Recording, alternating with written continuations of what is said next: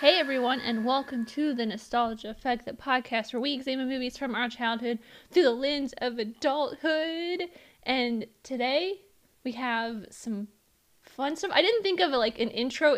I thought of an intro for the movie we're talking about, but not an intro to talking trailers or the podcast. You gotten soft and out of practice from lack of trailers. I feel like that, and it's also like we're recording on a different day than normal because life stuff, and it's just.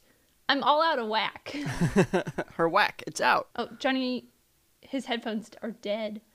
Oh, he's got to switch from his fancy schmancy orange ones to probably his humdrum black ones. White ones. Oh, he's got those iPhone headphones now. All you right. good, Johnny? We can't. No, we can't hear Johnny. Oh, he's gone away. We lost Johnny. Well, that was an elaborate way for him to simply say he didn't want to be a part of this. Man, we had a good episode today too. I had a really funny intro. Oh well. Well, Joe. Hey, Amy. I guess while we're waiting for Johnny to come back, he could probably explain this just as well as you can. Who is Shang-Chi? Because I had not heard of this character until the movie was announced. So we're actually getting out of my range of familiarity with a lot of the characters. I only know that Shang-Chi is kind of like at the time, or at one time anyway, kind of a problematic character for Marvel Comics. And basically, you know, and Johnny might be able to say more, but basically just like a master martial artist. Hey, Johnny, he's back. Yay! With yet another set of headphones. There's more headphone. Oh, we can't hear him. Yeah, I think the microphone's gone. It's okay, Johnny. Can you hear us? Can you guys hear me? Just very faintly. Yeah. I can't hear you guys. Oh. No. Hey, there you are.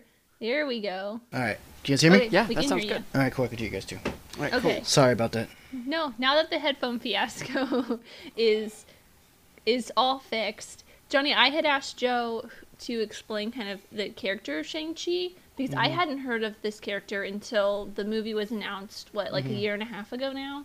Yeah. 2 years ago? I don't have a lot of insight into this character either. A lot of my Marvel knowledge comes from just like the animated series and like TV shows and movies and shit like that. Yeah, I was telling Amy. I wasn't in. Oh, sorry. Go ahead. Okay. No, good. I was telling Amy that we're really getting out of my, I don't want to say depth, but out of my inborn knowledge of Marvel now. Like, there's gonna be a lot of surprises coming for me, which I mean only is exciting. Like, I'm happy for that. But we're getting. It's good to see that they're like really digging deep into their catalog, especially with like some of the most likely Dark Avengers stuff that they're doing with Falcon and Winter Soldier, and they might even do maybe Black Widow. Thaddeus's Thunderbolts. Yeah. Which is kind of like a Suicide Squad, listener. Yeah, in case you don't know. It's like the MCU version of it. Yeah, but I was saying with Shang-Chi, from what I understand, I think his comic book started in the 70s, and has, I don't think always, but has had some problematic elements in there. And I'm actually curious. I don't know how. I'm sure a lot of that was rectified in more recent books. Like the 70s version was more of a whitewashed no, character? more or kind of the other like way, too more heavy. stereotypically more stereotypically Asian. I think like one of his master was like Fu Manchu. Yeah, which is very racist stereotype. Yeah, that makes sense. I mean, it's the 70s. Yeah. Shit. I was gonna say something, but then I lost my train of thought. Go ahead, Joe. Well, I do know that, and I'm sure, Amy, you've seen this from the internet and everything, that he's got a familial connection with the Mandarin. Yes. I have not heard that. Because it's called Shang-Chi and the Ten Rings. And the Ten Rings were first introduced in the very first Iron Man. That was the organization that kidnapped Tony Stark. The movies, listener, not the comics. Yeah. But I don't I've only seen Iron Man 3 fully that one time that we watched it together. Oh wow. Well, And then the 10 I've rings seen and the the Mandarin. first two like twice, Yeah, maybe. the 10 rings and the Mandarin show up in Iron Man 3 as well. And of course, there's the wonderful bait and switch, which I thought was great. I know a lot of other people. I love it, but some people don't like it. Right. So it's... I thought it was wonderful. But in both cases, we're given a fake Mandarin in the form of Trevor Slattery, and then we're the great Ben Kingsley. the great God, he's Sir He's Ben. so good in that role. He's I so fucking good. love it. It's like, let me guess, they offered to get you off the drugs. No, said they'd give No, me they more. offered me more. And then Oscar winner Ben Kingsley. I forget that he's in these fucking movies. Oh, so good. Then I was doing things that no two ways about it a man shouldn't do in public. But anyway, and then Guy Pearce is revealed to be the real Mandarin. But then in the Marvel one shot, it turns out the real Mandarin comes after Trevor Slattery in prison, and we never see him. We just know that he's pissed that his name has been dragged through. That was mud. the last we've kind of heard, and it seems like it seems like a retcon in a way, just because I know people really didn't like that the Mandarin wasn't really the Mandarin or whatever. Yeah. But I see it as a way for them to keep the door open for anything, because they have so many movies that they have to continue to expand upon. Mm-hmm. You don't want to kill anybody off unless you really need to. Like they did with Killmonger. Well, yeah, but I mean they I don't know. That was a meaningful death. I have heard people talk about having him come back to play Black Panther. He's like the only one that everyone's like, oh, having Michael B. Jordan come back and like be the Black Panther would be like the only way. And I'm like, no, you should have Shuri become the Black Panther, Which like she does in the comics. Yeah. I've seen a lot of people say like, bring him back and make him good. And I was like, then you're kind of They're pissing defeating the all purpose over the of his movie. character. You're also pissing all over the legacy of the first film, which was excellent. Yeah. So, Yeah. But anyway, back to Shang-Chi. Let's talk about like the actual trailer, or are we still? Is there still more we know about the character? Well, just that that there's already deep roots within the existing within MCU. MCU. Yeah. I mean, yeah, Amy, let's hear your impressions on the trailer. I'm stoked. Mm-hmm. Although there was like the Aquafina bits. You see her in the trailer, friends with him, up until those last like 5 seconds on the bus where she's like, "Who are you?" And I just felt like it was kind of a little out of place. No, I took that to mean like if you're friends with Bruce Wayne for a long time and then you see him do Batman shit and you're like, "Who the hell are you?"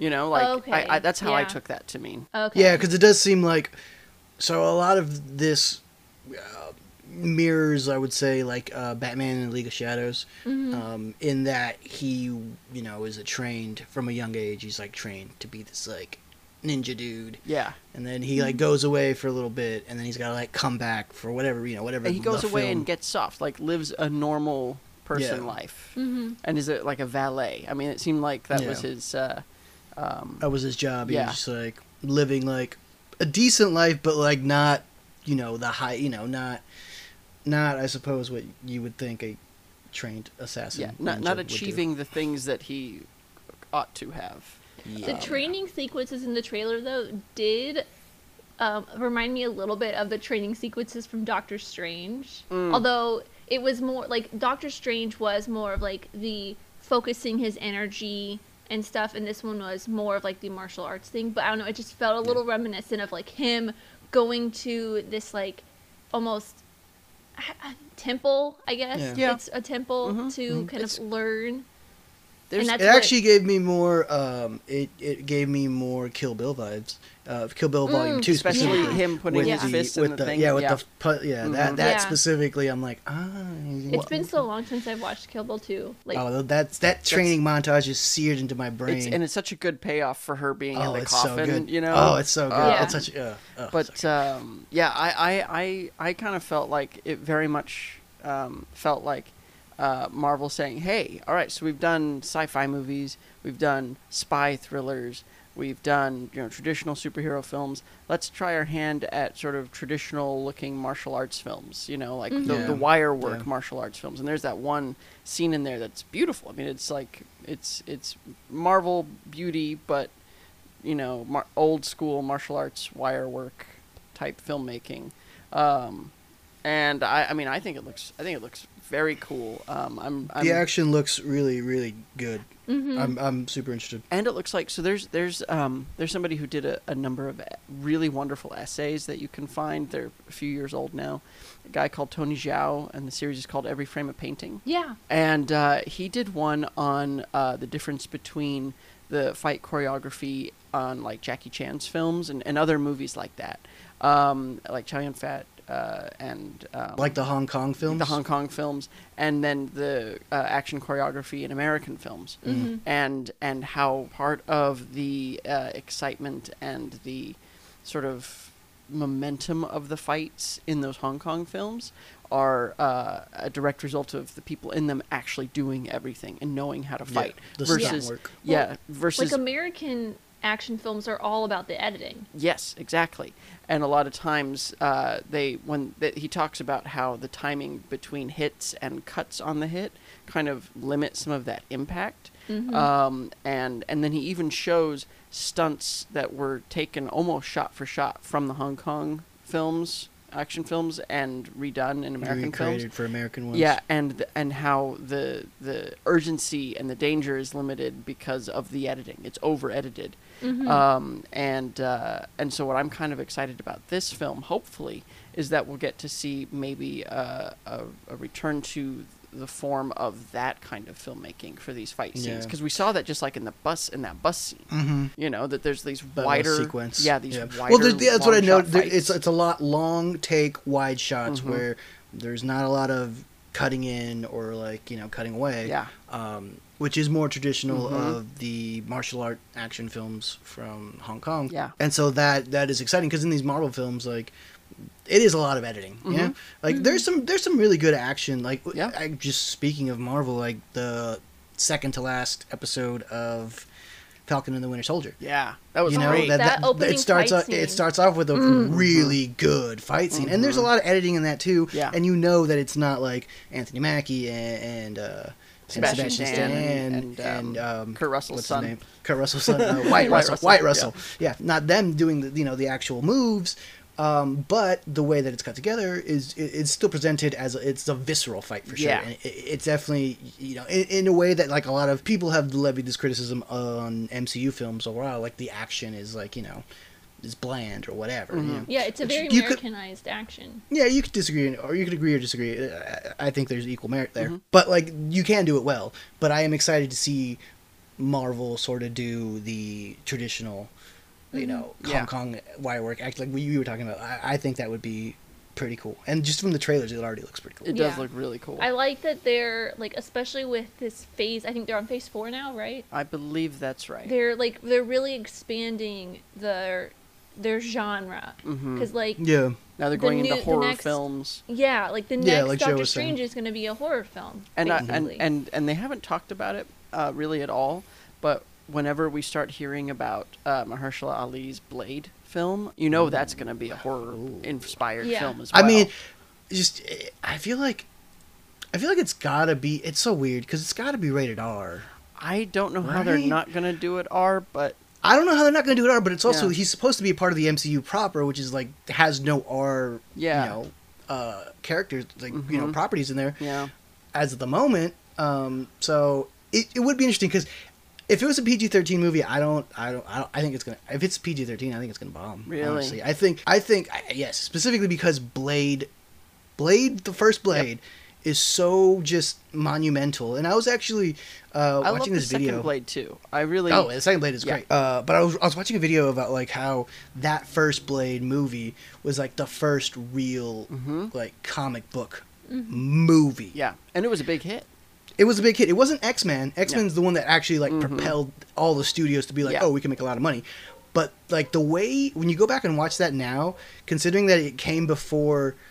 Like everything that we know, and it sort of like fits pretty not perfectly, but well Mm-hmm. into like what our idea of superhero movies are now. Yeah. You know, I think it does a lot of stuff there, and so I think Blade should be rated R. If it's not rated R, I think it's gonna have a problem. But that's just my take. I mean, it could be a really hard PG-13, you know, like Dark Knight. I remember a lot of people after Dark Knight came out being very upset that it was PG-13, like parents groups, you know, complaining that it's like, this is a brutal movie. And it's like, but it's not. There's just really good sound design, you know? Yeah. I feel like they could, I mean, I think we'll get a sense of what Marvel's willing to do with the Doctor Strange sequel. Yeah, I mean, True. you never know. Blade could be, because it doesn't even have a director on IMDb. It literally just has Mahershala Ali and a writer. That's all it needs. And yeah, just tell me it's Mahershala Ali and I'm there.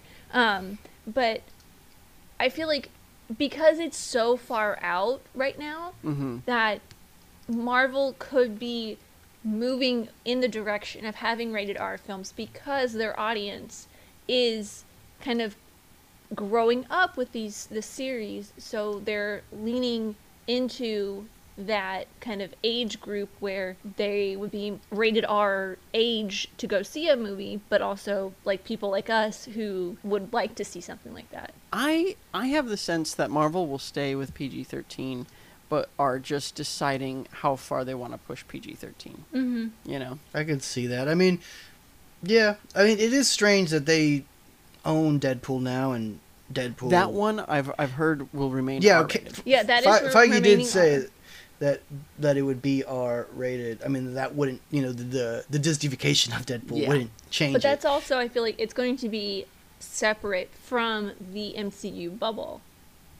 Correct. Or which kind of sucks because you'd want to see it. I think it'll be separate from. I think what they'll do is, because Deadpool is a unique character, I think then that whatever they do in a third Deadpool film, they're just gonna make fun of Marvel being sometimes regular Marvel and still sometimes Fox. You know, like Yeah, he's gonna 'cause be I like, mean, "Whoa, am I in a different universe or something like that?" It's gonna be still under the 20th century banner though. Yeah, but now they'll be able to pull in other things. Like before, Yeah. in the first Deadpool, they had to kind of tap dance around the fact that the climax occurs near one of the abandoned helicarriers from Winter Soldier, and now they won't have to do that. I think there'll be like direct nods to things. Yeah.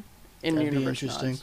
I mean, yeah, I'm interested to see. I mean, I just need more Marvel. Yeah. I mean, I'm getting it. I'm getting my dose of it with the shows. The Yeah. WandaVision was great. By the time this episode airs, though, it'll be the last episode we'll have aired. And then we'll have to wait and then we'll have Loki. a couple months for Loki. Yeah. Yeah. A couple months? I thought it was coming like right after. No, it? because Bad Batch is coming in 2 weeks, May 4th. And then I think they're using Bad Batch as a buffer between Falcon and Winter Soldier and Loki. Interesting. But I will say what's kind of cool is, you know, we have the Black Widow solo film to look forward to again. That's coming out in June. Hopefully in theaters. You know, and then Shang-Chi in September. Yeah. Which is, so it kind of and that one, I feel like that film also, I heard about it, I was excited about it, and then I didn't realize that they had started working on it, you know? Yeah. And then all of a sudden there's a trailer, and the movie doesn't feel that far off, and it's sort of a really pleasant surprise. Yeah, I mean, Joe, your perception time was already pretty off, but I think That's the true. past year has made it even more off. This is fair. Definitely. Although I think we will continue to wait an eternity for an Eternals trailer. Yeah, Because that's got to be coming out soon, too. and I mean, that's going to be a huge one, especially because Chloe Zhao is she's top to be winning Best Picture and Best Director on Sunday. Yeah, and she's kind of a weird choice for that movie, but an interesting choice. Yeah. You know, she I doesn't mean, make I those love kinds of films. Nomadland. It's amazing. Yeah. It's a great film, and I'm interested to see what she does, because that's the only film of hers that I've seen. Yeah, I'm very excited to see, because that's, again, Eternals is like I have like a rough idea, but we're very much so into unknown territory in a really exciting way. Yeah, I Yeah. just know that it's ooh, and this is leading me into something else that I thought of just now, but it's kind of it's the only thing that I can really think of is it's not another Guardians of the Galaxy, but it's like another group, like the Guardians of the Galaxy. It's a cosmic entity. It's like it's much more gods and big mythological figures. Yeah, the classic Jack Kirby immortal type characters. Yeah, it actually it reminds me. Speaking of Eternals, it just reminds me. I don't know if you guys saw the news that Ava DuVernay's like her DC movie got cut. Yeah, God damn it! Why am I blanking on the name? I know what you're talking about. I know what you're talking about too, but I don't remember the name off the top of my New head. Gods? New Gods. That's not. Was that it? New Gods. No, I think it's New Gods. There's the New Gods, and then yeah, that movie with speaking of Jack Kirby and celestial beings was very similar to what Eternals is. So interesting that got canceled. Because everybody kind of got passed back and forth. Well, I mean, between Jack DC Kirby and Marvel. specifically. Yeah, and I mean that's why there's like He Thanos left, and Darkseid, and they're both kind of like, both you look the guys are same. similar. Yeah. Well, anyways, my another train of thought is we can stay on the Marvel train and talk about the fact that James Gunn announced a Guardians holiday special that he finished writing today. Oh yeah, they announced that it was going to happen a while ago, but at that Disney celebration. Yeah, but I didn't realize that that he's finished writing it. That's pretty cool. Yeah, he posted on Twitter. I meant to send you guys the tweet, but I saw it. I completely follow James Gunn on Twitter. forgot about it and only remembered when I mentioned Guardians of the Galaxy. Yeah, that he tweeted just the cover of the screenplay. And it was written by, oh god, what did I say, James Little Fairy or Little Elf Gunn or Long something Elf. like Long Elf Gunn. Yeah. He's a busy man who sure is. just and put me down in front of anything he's produced, I mean, and I'll be happy. Pretty Suicide much. Squad comes out soon. And or the then, Suicide Squad comes out soon. And then also his John Cena solo TV series, Peacemaker, TV series. Oh, I did not know that. Yeah, they've Double down for me. Mm-hmm. John Cena and James Gunn. Yeah, so that'll be cool. But I don't know. So Amy, do we want to go from the comics of today to the comic of yesterday? Oh, that's yesteryear. That's a little bit better of a transition than the intro that I had to this. I was going to make an Oscar joke. Oh, I thought you were going to go with like a man in the yellow hat. No, not George of the Jungle's human. Dick Tracy. No, I was going to say, and the movie we're talking about today is Rules Don't Apply. Oh, wait. There was a mistake with the envelope. We're actually talking about Dick Tracy. I was going to make a Warren make Beatty fun of thing. Warren Okay. Beatty's That was a Oscar long gap. time ago. That is a stretch. It's timely. The Oscars, when this episode comes out, happened yesterday, but for us it happens in a couple days. As somebody who does not pay attention to the Oscars, I had no idea what on earth you were talking about, so I was just nodding politely. I had to reach for it. I was like, what? Yeah. I was very confused. Yeah, it's from But- what, 3 years ago, Moonlight, I La La don't Land, know. that We whole know. thing. We get it. I recall that, but yeah, it was... Yeah. I honestly forget that Warren Beatty is even Yeah. Yeah, he's not a fixture in the films that I grew up with, aside from Dick Tracy, honestly. Yeah. Well, you guys have both seen this before. Yes, I have many not times. seen this movie. I have not seen this movie before. Had you heard of it? Had you No. seen any bits of it? I had seen I had seen the I remember seeing the VHS cover in video stores. It's a very striking cover. Yeah, it is. It's the yellow and the hat and, then it's the all gun. It's all like primary colors It looks against very a black noir. background. Yeah. Oh yeah. So I remember seeing it and being like, also it's got the word dick on it, which is hilarious as a kid. So so I remember seeing it a lot as a kid, but I didn't know what it was. I vaguely knew that Al Pacino was in it, just because I knew who Al Pacino was and I knew that he was in the movie. Besides that, I had no context for it. Yeah.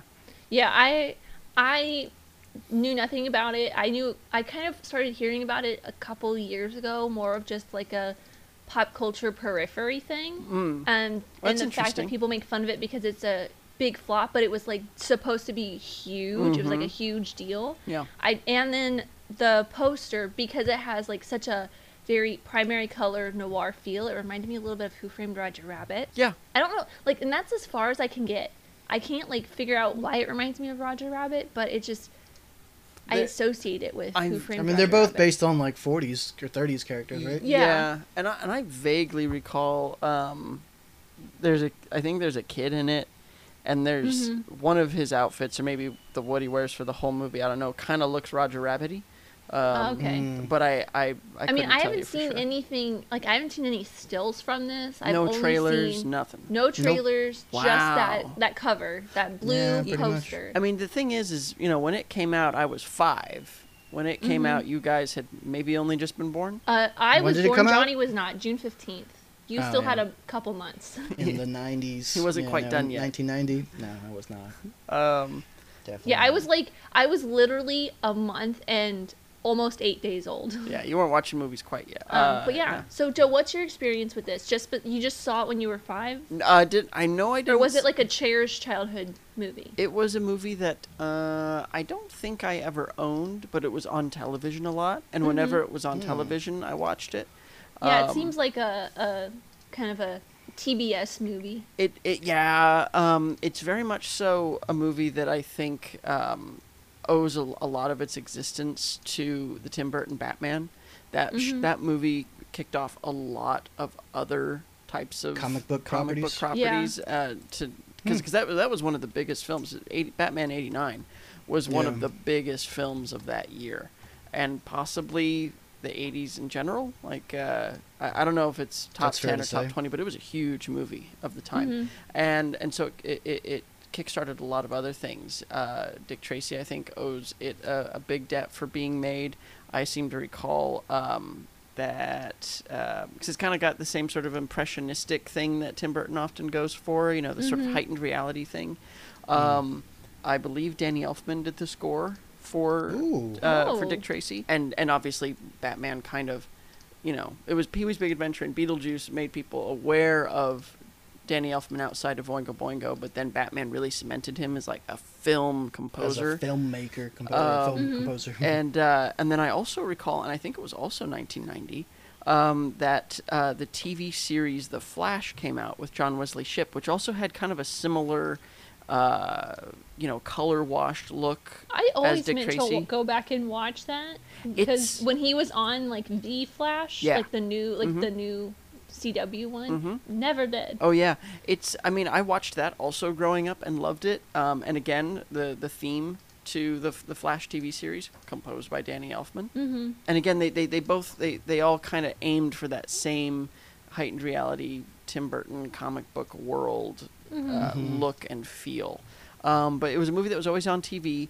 I think I liked it because it was sort of eye-catching and it was different, but I only remembered bits and pieces of it. And I don't know if it's just because it was a complex movie that went over my head, or I was only paying attention to the visuals. I'm not sure. I mean, at 5 to 5 to 10, you probably were only looking at the visuals. And listening to the music, because I remember really liking the music. That's always been a big part of my movie enjoyment is and film I mean, scores. sound is an extremely massive part of a film. Yeah.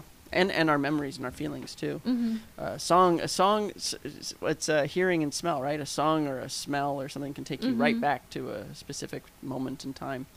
But yeah, so this was a movie that was on TV a lot, and I watched it a lot on television. And I remember bits and pieces. But that's it. Oh, okay. Well, I am interested to see if this is really a flop. Yeah. Let's check find it out. Before we watch the movie, a quick word from our sponsors.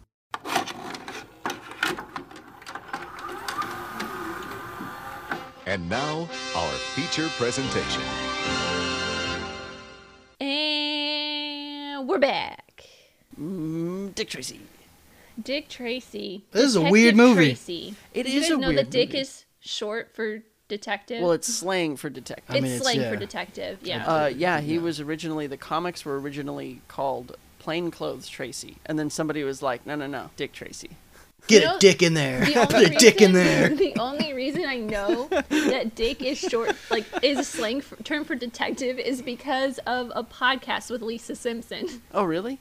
Yardley Smith, Yardley Smith hosts a podcast called Small Town Dicks, where she talks to actual detectives in small towns, and they tell stories of insane crimes that they have covered and stuff. It's a really good podcast if you're into true crime, which I'm obsessed with true crime. But that's the only reason I know. I seem to recall, I want to say it's the first Ace Ventura film where somebody calls him a private dick. and Yeah, I think I remember that. Yeah. because it's and I remember it, like at the time being like, when I was young, and then being told no, that's slang for detective. Yeah, I think I just born with that knowledge. I just knew it. I was just Yeah. like, Yeah, same with you did. gumshoe. All right. Yeah. Which I think yeah. it like that really stood out to me when the kid, like literally his name is the Kid. His Who name's I have Kid. fun facts about the Kid, but he names himself Detective Tracy Jr. pretty much. Yeah. And I think he only did that because he was like, "Oh, Dick Tracy. That's a cool name." I mean, it is, despite it being kind of silly, it is a cool name. Yeah. It's got a punch to it, I mean, yeah. But back to Johnny's initial impression, it is a weird movie. It's so weird. Yeah. But you know It what? is. I got a lot of I liked it.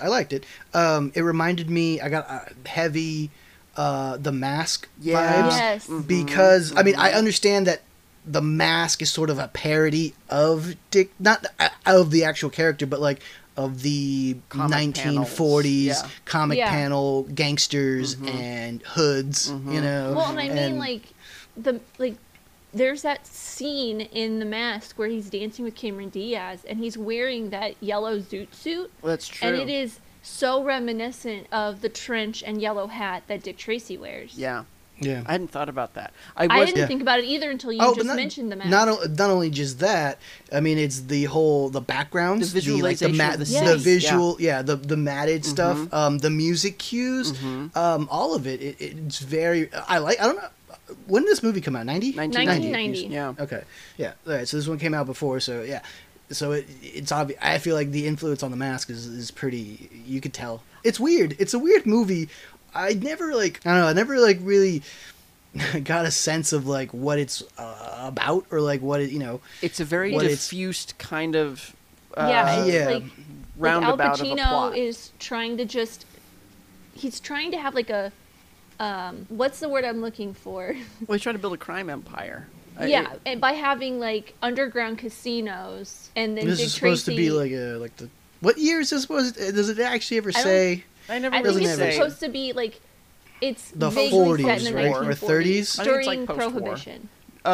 Is it? Because like everybody's drinking, even the cops. Well, so I mean, like a Prohibition-esque type thing, because I feel like, especially that first time they go to the bar, like after Al Pacino has won the bar over, and they have like all of the casino tables and the walls like flip.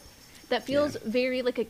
This whole movie feels like a caricature of 1940s, 50s noir to me, and that just felt like a caricature moment of what would happen in Prohibition, but with casinos. it's like a speakeasy casino instead of a Yeah, speakeasy, that kind of regular thing. speakeasy. Yeah. Yeah, I could see that. It's got that post-war vibe, and I mean, and that fits with the era of the comic. There was one thing I was thinking, because pretty much all of I think we have to take a minute to talk about the number of characters wearing prosthetics. Yes. Yeah. I 'Cause how loved weird those. it is. They Yeah, looked I mean, so yeah. cool. It's I almost wanted to be like I almost wanted to say like, hey, Dick Tracy, just look for everybody that's got a funny face. They're a bad guy. Yeah, pretty much. Or a funny way of talking, like Dustin Hoffman. Which, by the way, there was one point in the film, I think it was the second time that they go and talk to him, I was like, he looks like Tom Cruise in Collateral. The way the light's shining on him. And, Well, they did like, play his- brothers in Rain Man. Yeah. But I think it's the way, like, he had his gray hair, and it's like, that's the only time I've seen Tom Cruise with, like, gray hair is in Collateral. But, like, yeah, I was just like, That wow. is a fine film, Collateral. Oh, it's a great movie. I love. I that love movie. it. So good. But yeah, I think there was it's kind of brave. I think especially for 1990. Now you could get away with it, but in 1990 to Yeah. have so many big stars and to hide so them, Mm. under yeah, that under much prosthetics. makeup. Yeah. Is actually kind of impressively brave for a movie because I think there's only like two really, really big stars, especially for 1990, that were not covered in prosthetics, not including like Warren Beatty, Madonna, Yep. and Mandy Patinkin. So I hadn't realized that Mandy Patinkin was in this film until watching it this time. Wait, who's Mandy He was the Patinkin? 88 Keys, the piano player. Yeah. Oh, that's weird. Yeah. That's weird. Mm-hmm. That's Mandy Patinkin. Like, that's what Mandy Patinkin looks like when he is not Indigo Montoya. I was like, yeah, I only know him as that guy. So. I mean, I spent a lot of time in college watching Criminal Minds. Oh, I thought you said I spent a lot of time in college. I was like, all right, well, I did. I okay. spent an was on extra the 2 years 8-year in plan. college. But no, like Mandy Patinkin is in the first season of Criminal Minds, and he looks exactly like that now, except just a little bit older. And Mandy Patinkin also has the most amazing TikTok ever, and especially around the election year, he and his wife would post these wonderful get out and vote TikToks that my sister would send me one new one every day. They were amazing. That's fascinating. Interesting. You know what? Something that caught me by surprise. I really liked Madonna in this film. Yeah. I don't think I've ever seen her act. Yeah, me neither. I'm other, trying to only think. other time that I can think of her in an acting role was a pretty small role in Die Another Day. I think the last Pierce Brosnan James Bond film.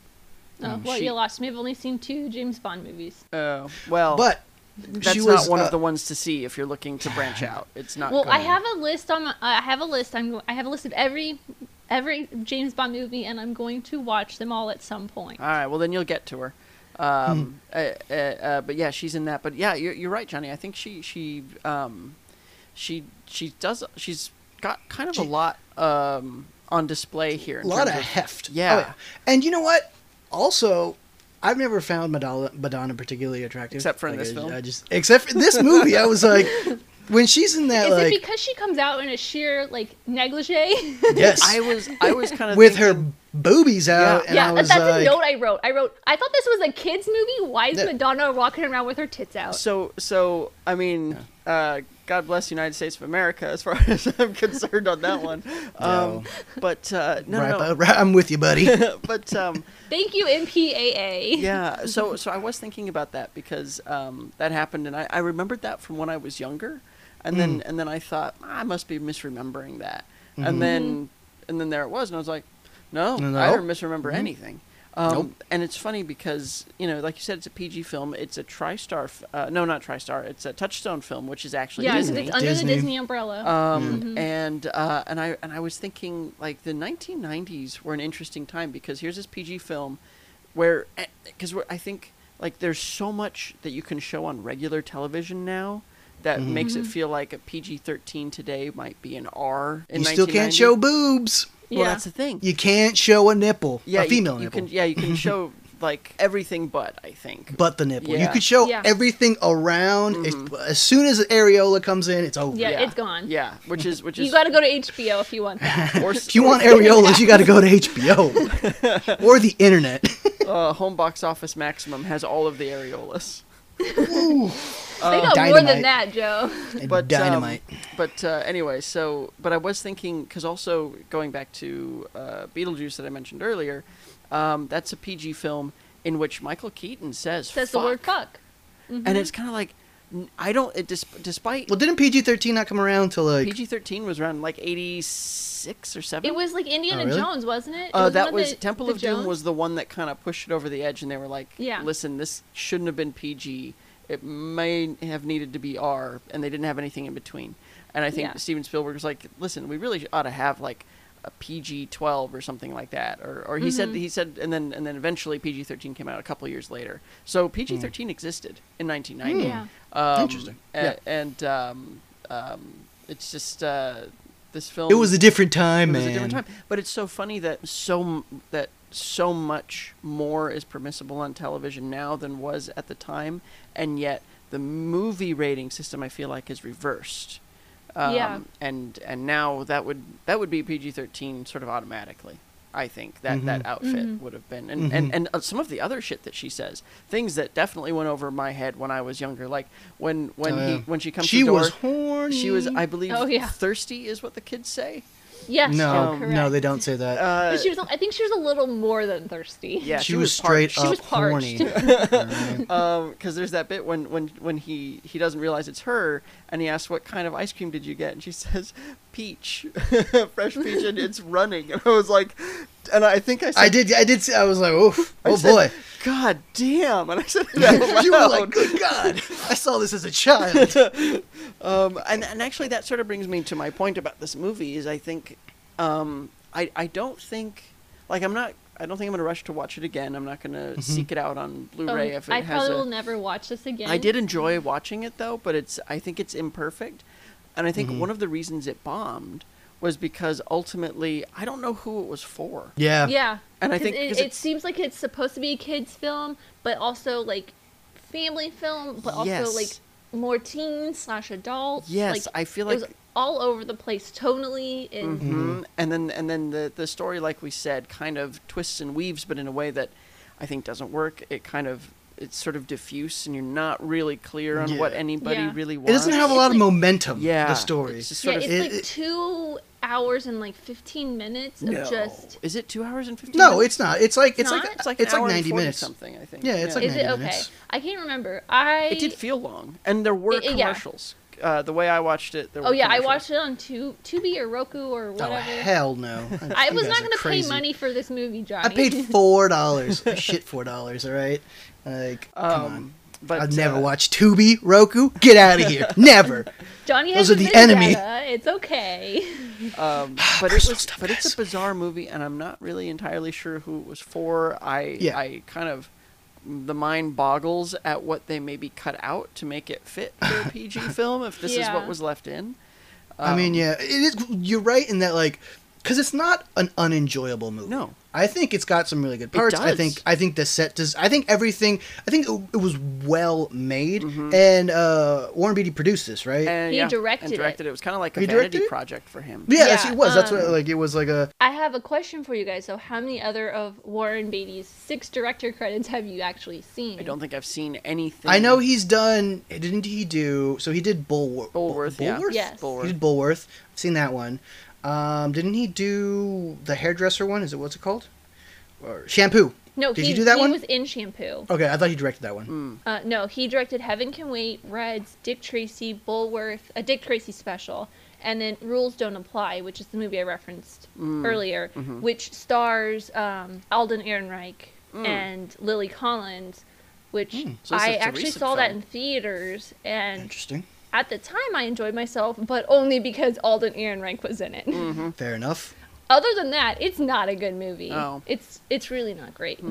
But it is very, like, it's kind of trying to be La La Land. Wait, what are we talking about? But What movie? 1950 Rules Don't Apply. It's like trying to be La La Land, but not musical, and in like the 1940s, 60s ish kind of thing. Yeah, I would not recommend watching it. But yeah, I just think the reason it also kind of bombed was just Warren Beatty's not that great of a director. I don't know. The fact I appreciate how the film tried to imagine this comic book world. I don't think it always works. When it does work, it's there. It's really good. But I think sometimes it doesn't. Sometimes it just comes off as garish, and in a way that clashes really badly. But then there's some things where it looks really good, and I think that they took a real risk on trying to make it look like the comic book panels, which were very much so primary color only. And I think that it was a valiant effort, even if it was sort of a failure. So do you want to start? Do we want to talk about some of the insanely long list of cast members, like big cast members? I have a feeling. I have the sense that Mr. Beatty called in a lot of Asked favors. for favors. He just called, yeah. he called all of his friends and was like, Pretty "Hey," much. because there's I wanna there's people in here that I'm like, "Oh, why are you in here?" But you're only in here for 5 seconds. I mean, even No. like Dustin Hoffman, who's in there for a little bit more, but is still like, "Oh, wait, Dustin Hoffman." And this is like last week I had a long list of like Recastings? fun facts. This week I have an insanely long list of recastings of other big stars that could have been big star, like replaced the big stars in this. Yeah, well, get after it, Amy. I'm curious to. Yeah. So for Lips, Gene Hackman turned down the role of Lips Manillas because he couldn't bear to be directed by Warren Beatty again after his experience on Reds. Wow. And he would have, That's again, funny. only been in here for a very, very short time, like the first 20 minutes of the film. That was Paul Sorvino's character. Yeah. Who got Okay. the cement bath. Pruneface producers lobbied for former President Reagan to play the role of Pruneface, but it was nixed by Warren Beatty. Ugh. Yeah. Tess, his girlfriend, Sean Young was originally cast as Tess, but fired after a few days of filming. That's a recurring thing with her. Yeah, because she publicly accused Beatty of firing her because she wouldn't sleep with him, though Deborah Ruff, she's the little kid's mom, The kid's mom. the kid, Yeah. yeah. The kid who plays Kid? The kid who plays kid the from kid, Hook? who is also the son in Hook, Yeah. later disputed that, saying that the rumor was she had become too demanding and just decided not to put up with it. Beatty issued a statement saying, "I made a mistake casting her," and he felt bad about it. So Well, a little bit of a conflicting story there, but God knows. I would maybe go. both I would go with things- the mom. I was gonna say and the maybe kid. both things were true. Yeah. You know? Yeah, I mean, who Warren knows? Beatty's kind of a scumbag. Is he? It's Hollywood. I don't know. Oh. He just fucking seems like a saying things. scumbag. Oh, boy. This is one that I really, really would have loved to see, but I don't know how it would have worked. For Mumbles. According to his autobiography, comedian Gilbert Gottfried was nearly cast in the role of Mumbles based on his distinctive voice. He was perplexed that he and Dustin Hoffman would even be considered for the same role, joking that the only way our names would appear together in the same Hollywood conversation would be in the sentence, "I've seen Gilbert Gottfried's acting, and he's no Dustin Hoffman." Oh, I thought he was gonna say that if they died in a car crash together. That would make them, friends, though. No, they could be in separate cars. Oh, they just crashed They were into just each other. Yeah, they were. Yeah.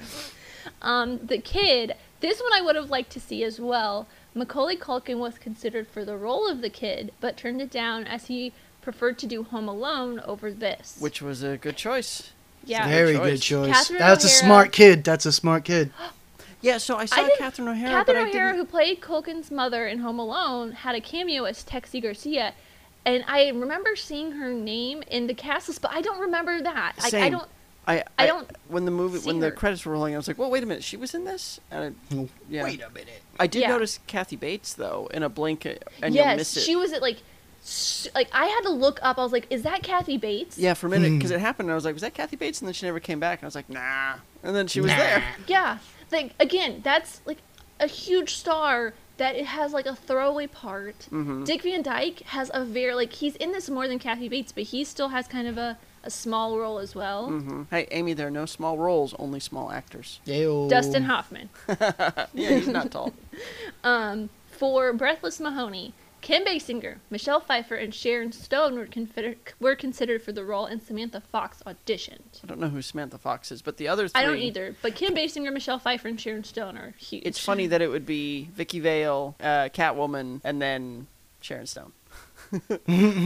Yeah. And they all lost to Madonna.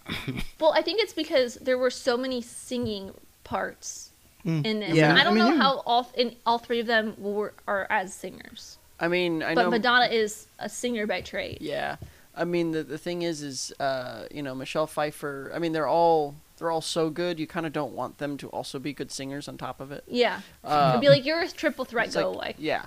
Although it's funny, so I don't know if either of you spotted this. I'm sure you did. That all of the original songs were written by Stephen Sondheim, who I don't love. I'll be honest now, listener. Come at me, but I'm not a fan of Sondheim. He's really. more of a Rodgers How and Hammerstein does your guy. musical theater wife take that?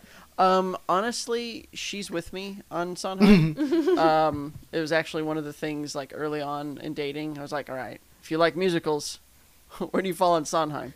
But she watched some of it with me, and Had she seen it before? No. This movie was kind of perplexing to her as well. Oh, I would Yeah. imagine especially if she only watched bits of it, I would imagine this movie's so fucking I would have yeah. been so confused. But she did see. Initially, she got kind of excited because the opening credits say, original songs by Stephen Sondheim, and she goes, "Is this a musical?" She got I saw it Yeah. pop up, but she said that she didn't think Madonna actually did a very good job in it, in terms of in terms of the singing. Yeah. Oh, maybe I don't know. Yeah. I just thought she was good as In the the femme film, fatale, overall, as yes. like the Yeah. Relative to the film. She kind Yes. of, every time Madonna walked into a scene, I feel like the movie kind of, the careful balance of the movie tipped way in her favor every time. You know, like she just owned every I feel, scene. because she feels like really just. I mean, I think all the actors, the principal actors, like really, they feel like these characters would only exist in this world. Yeah, Mm-hmm. yeah. You know what I'm saying? And so I feel like Madonna's performance is really good because it feels like it could only, like in any other movie, it would be a very terrible performance. Yeah. Yeah. But in this movie, it works well, and it works so well. Like it's exactly what this movie kind of not needs, but what you expect What of you a character want from Yes. Yeah. Yes, exactly. And maybe also because she's like one of the few recognizable faces, because everyone else is pretty much covered up. Yeah. Like Al Pacino is still Al Pacino. Like the first 5 seconds, you get screaming Al Pacino. Although I mean, that's yeah. all he does in this movie, which I felt Yeah. like was kind of That's a all shame. he does in a lot of movies, Joe. No, I mean, there's levels to it. I mean, there's levels to it, but what mean, Al obviously, Pacino depends is on the known for, movie, When you think but- Al Pacino, you Great think him ass! Sorry. screaming. Yeah, I felt like I think he didn't have a sense of the character, so he just decided to go for screaming and hope that Yeah, would he work. just decided to do his default. Yeah. Anyway, Also, sorry. speaking Amy, of Al Pacino, there is one moment where he looks like Dick Van Dyke when they're in that like the bridge house. The way the light's shining on him, he looks like the old Dick Van Dyke in Mary Poppins. Mm-hmm. Like just because he's like hunched over and his face is kind of like all shriveled up. Yeah, I was surprised to see Dick Van Dyke in this film, though, because I didn't remember that at all. Yeah, I was like watching this and watching the opening credits. I'm like, wait, Dick Van Dyke? Like what? I feel like if the story had been more concise and had more momentum, I think I would have really liked this movie. And if it had decided it wanted to be like a grown-up movie, you know, Yeah. like because Yeah. I really don't think that it had anything to do with anything that a kid would like. Was somebody got Fast Somebody's and Furious drag going racing on out outside there? Johnny's No, there's an window. asshole that does donuts outside of our fucking building every once in a while. Jeez. Oh, He's- how? He I does, almost always get hit whenever I leave your place. Yeah, I don't know. It happens every once in a while. Like, it's the same asshole in a fucking same car. He fucking just does donuts in the middle of the intersection. Wow. Yeah, he's a real dick. I keep it like I want to like throw something at him from like my balcony. Yeah. But I'm pretty sure that's illegal. It is illegal. Yeah, don't Yeah. do that. Or if you do it, don't say you're going to Don't do it get on caught. a podcast. On a podcast. Don't worry, we have one listener, and I'm pretty sure he's not a cop. But I was going to say, like, I feel like if this movie, you know, the same kind of heightened reality take, with all of the crazy, you know, deformed villains, the whole thing. Deformed faces. But do it basically as The Untouchables, you know, serious gangster film. I think it actually would have been really, really good. I thought actually the direction I thought it was kind of going, and then when it didn't get there, yeah. I think that's what kind of confused me about the film, because I really did walk away thinking like I liked it, but like I didn't love it. Yeah, like, I didn't. same. Like, you Yeah. know, it's like It's I kind of liked just it. a middling feeling. It just didn't quite get Yeah. up there. It's like somebody trying to do a pull-up, but only getting halfway. I think So it's because me like doing a pull-up. maybe because it in my mind it so closely resembles The Mask, and in The Mask where I feel like Mask does achieve Yeah. sort of all these things that this movie Yeah, is 'cause kind The of Mask- trying to do. Mask goes all in. No Yeah. holds barred. I mean, it even honestly, there's trace amounts or whiffs of the Shadow, the Alec Baldwin film, which I know is imperfect, but I do quite like that film. You do got like that movie. a real special place in my heart, and that's another one that's based off of, you know, pulp comics, 1930s character, same kind of look, long coat, big hat, and also in New York. And Is this set in New York? I well, had no idea where this was even. It's I think actually the cartoonist was based in Chicago, which would make sense that Big Boy is like a Gangsters, yeah, very much so a Capone type. Yeah. But it has all of these whiffs of the Shadow as well, like which I think it's not perfect, but the Shadow also kind of does what it wants to do. And this movie, I feel like, didn't quite get to that point. Yeah, it doesn't achieve what its goal, basically, what it sets out to do. Like, Yeah. it has a lot of potential, I feel like. I feel like, especially at the time, it's just such a weird film. It's and because very- it doesn't reach it, it makes it even weirder. Yes, yes. And then the talent involved, I think, is also a mitigating factor in the weirdness, you know? Where it's just like, there's all these people, clearly all this money, it's really striking, and it just doesn't quite get there. Yeah. Well, I have recastings for the director and for Dick Tracy, Oh. but also some fun facts. I do have a couple fun facts for you guys. Go for it. So, do you want to do our normal order of fun facts and then recastings, or continue on with those recastings? You were on a roll with recastings. Okay, so I'm going to do the director first. Warren Beatty originally wanted Bob Fosse to direct, but was turned Ooh, down. Like, Bob interesting. Fosse turned him down. Huh. I mean, that sort of makes sense, because Bob Fosse he's like a dancer, right? Dance choreographer, I thought. Yeah. Yeah. And there's not a lot of dancing in this movie. Yeah, I think they would have just done a little bit of choreography for that one scene where Al Pacino's yelling at Madonna. Yeah. Scorsese was a fan of the comic strip and considered directing at one point, but lost interest and decided to do Goodfellas instead. Another good choice. Also talked about on the podcast, one of my favorite movies of all time. I'm actually trying to wrap my mind around a Scorsese directed Dick Tracy. I think that Tracy might movie. actually be a really good pairing. Yeah, Especially Scorsese then. Well, and then especially for the fact that Scorsese now just rags on comic book Yes, movies. I was thinking that too. That is pretty funny. Yeah. I'm going to skip this next one and come back to it at the end because it's a good one. John Landis was originally hired to direct the movie, but became embroiled by trying to mount a defense in the Twilight Zone case. Yeah. An onset accident in a segment he Vic oversaw. Morrow. Yeah. Yeah. And 2 child actors after he was charged with manslaughter. Yeah. Yeah. That was really bad. That changed. Listener, you probably know that changed how Hollywood worked. It was a massive. That was a massive deal. Richard Benjamin was also said to direct, but left to direct City Heat. So this was back in 1984. So this movie had been in pre-pro for a while. Production hell. I could see that. It's a weird enough concept from sort of a source Logistics. material that is far Yeah. enough afield that there wouldn't be like an immediate thirst for it to come out, you know?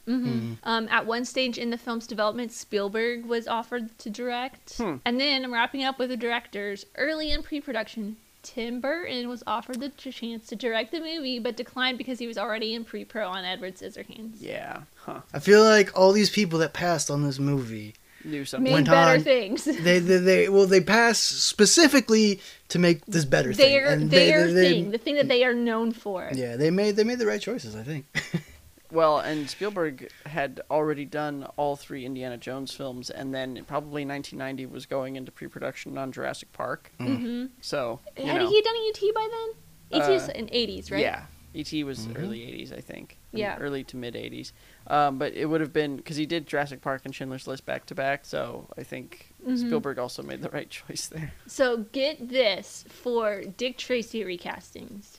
James Caan, Harrison Ford, Richard Gere, Mel Gibson, Paul Newman, Robert Redford, George C. Scott, and Tom Selleck were considered. It's funny that James Caan is in the film, though. Yeah, he was in it, or he was offered the role of Dick Tracy, but I think because Warren Beatty ended up doing it, they don't explain this necessarily, but James Caan ended up just doing another role. Actually, I think that might have been a fun fact. I didn't pull it, but anyways, there are 2 more that I think would have worked if Scorsese had directed. Robert De Niro and Jack Nicholson were offered the role of Dick Tracy. Nicholson was committed to playing Joker in Batman already, and De Niro just flat out refused the role for fear of being typecast as a grim, hardened tough guy similar to Travis Bickle. Huh. Interesting. Which Travis Bickle is one of my favorite performances of his, just because I'm obsessed with Taxi Driver, but I feel like the whole thing about Dick Tracy, though, is he's very much so the square-jawed hero. yeah. Which is not typically something we see De Niro do. In fact, I think we rarely see No, him that's as the a hero at opposite all. of Travis Bickle. Yeah. But I feel like it would have been interesting to have one of those 2 in a Scorsese version of this film. Yeah. Especially because De Niro works with Scorsese so much. I assume also Joe Pesci would have been covered in various foam latex prosthetics and told to ask people if they thought he was funny. I don't could Joe Pesci sit still enough to be covered in latex? I don't know. It's he has a dearth of special effects makeup in his repertoire, I think. Okay, so I have actually quite a few fun facts, but there is an extensive list of fun facts on the IMDb page, but most of them, because there is such an insane list of talented cast, it's just a list of what actors were in other pictures with other actors in this film. So this was makeup designer John Caglione Jr.'s final design of Big Boy Caprice matches the intended design conceived by Al Pacino. And since then, Caglione Jr. has become Al Pacino's personal makeup person on all of his films. Oh, wow. Oh, that's cool. Yeah. So, he does anything Pacino's in. Wow. Pacino initially declined credit for the film and wanted to work under the pseudonym. The Top Souvenir magazine credits his role to Guido, I cannot pronounce this, Frascati. Yeah. Pretty funny. And marketing was like, nope. Yeah, they're like, no, you're the only reason that we will probably get people to go see this movie. I mean, yeah, because even before, I didn't know, as a kid, I didn't know who Warren Beatty was. Yeah. But I knew who Al Pacino was. And I knew he was in the movie.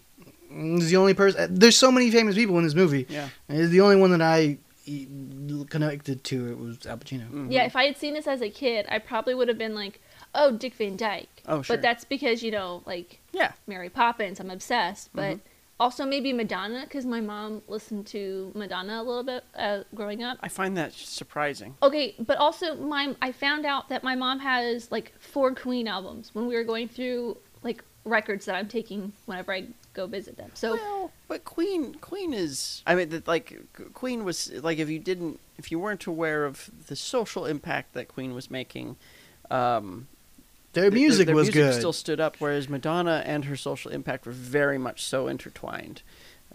She had the sex book. She's all about sex.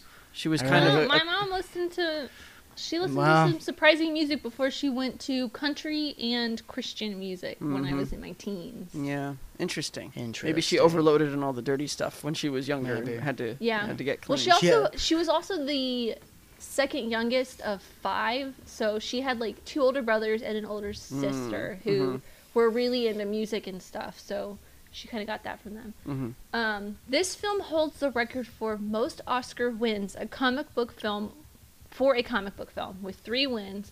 And this record was later tied by Black Panther. It also held the record for most Oscar nominations for a comic book film with 7 noms until Dark Knight was surpassed with 8, and then surpassed later by Joker with 11. Wow. Well, I think probably because so many people worked on this that were friends, so many Yeah. high-profile people. Because I feel like to some extent the Oscars are partly a reflection of talent and effort, and then the other much bigger half Just who they're friends with. is popularity. It's a popularity contest. Yeah. And I mean, there's so many people who win Oscars just because of all of their prior work. Yeah, like That Oscar they never winners won an Oscar are for? Oscar winners, or except for Meryl Streep, who just always gets nominated and rarely wins. Yeah, Leonardo DiCaprio was one when he won his Oscar 4, 5, 6 years ago now, whatever. For The the Revenant. Bear, the Bear movie. The Bear movie. For the film's nationwide midnight premiere, moviegoers had to purchase T-shirts at the theater in advance and printed with an admit one ticket, and the T-shirt had to be presented to gain admission.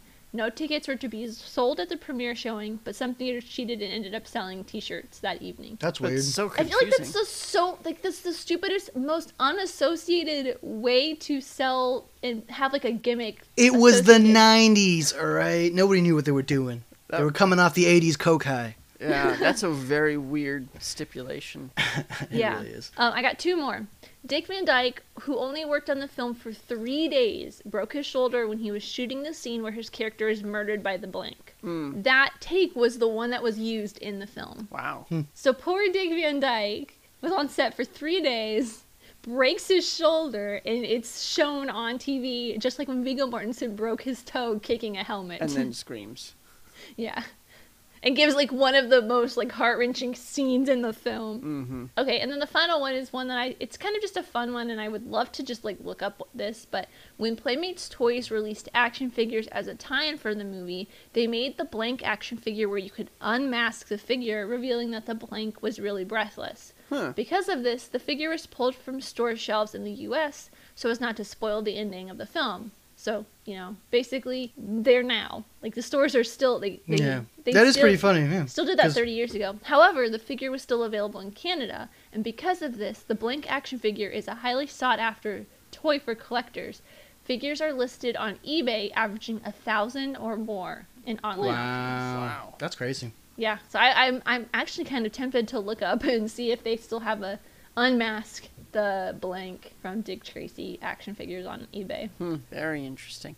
That's wild. That happens a lot, though. The toys can spoil the movie. Yeah, and I mean, we talked about this last week with Godzilla, where Fruit of the Loom leaked a Godzilla print. That's right, and then they're not allowed to print Godzilla undies anymore. Yeah, everybody missed out on that. Yeah, that's what you needed in your life. You needed. And I didn't know it until fake Godzilla undies, because they weren't the actual Godzilla. Yeah, in more ways than one. So, what do we think, gang? How does it hold up? Does it hold up? That's a really good question for this one. I want to say that it's an excellent curiosity. Yeah. My takeaway was it's worth a watch. Just True. Watch. Yeah, I agree. I think it does in terms of like, I mean, it doesn't accomplish what it sets out to do, but it's not a bad time. Yeah. I'd say I think that's really fair. I feel like that sums up this movie. Yeah. It's definitely, like I said, it's a curiosity watch for sure. I think if you haven't seen it, you should check it out. It's weird. Yeah, it's on Roku. Don't spend $4 like Johnny did. Unless you're Mr. Rich High Roller like Johnny is. Yeah, I got so much money, making guys. it rain left and right. I'm fucking rolling in the dough. Or you just have a vendetta against free streaming, like AVOD. I mean, I don't like AVOD platforms at all. I hate watching movies with ads. Like, if I don't have to, I'm not gonna do it. Yeah, I'm cheap. I hate it, but I'm also cheap. Yeah. No. There's some things that I'm cheap about. My films are not one of them. When it's a movie like this, I'm cheap on it, yeah. That's fair enough. But if I want to watch another round with Mads Mikkelsen the day before it goes on Hulu without knowing that it goes on Hulu, yes, I'll spend $20 to rent that movie. Very specific. Very specific. I did that, and please go watch another round on Hulu. It is going to win Best International Feature at the Oscars, and it deserves it. All right, then. Listener, well, you have your marching orders. Go watch another round. If you want a fun time, watch Dick Tracy. It's a weird time for sure. Yeah.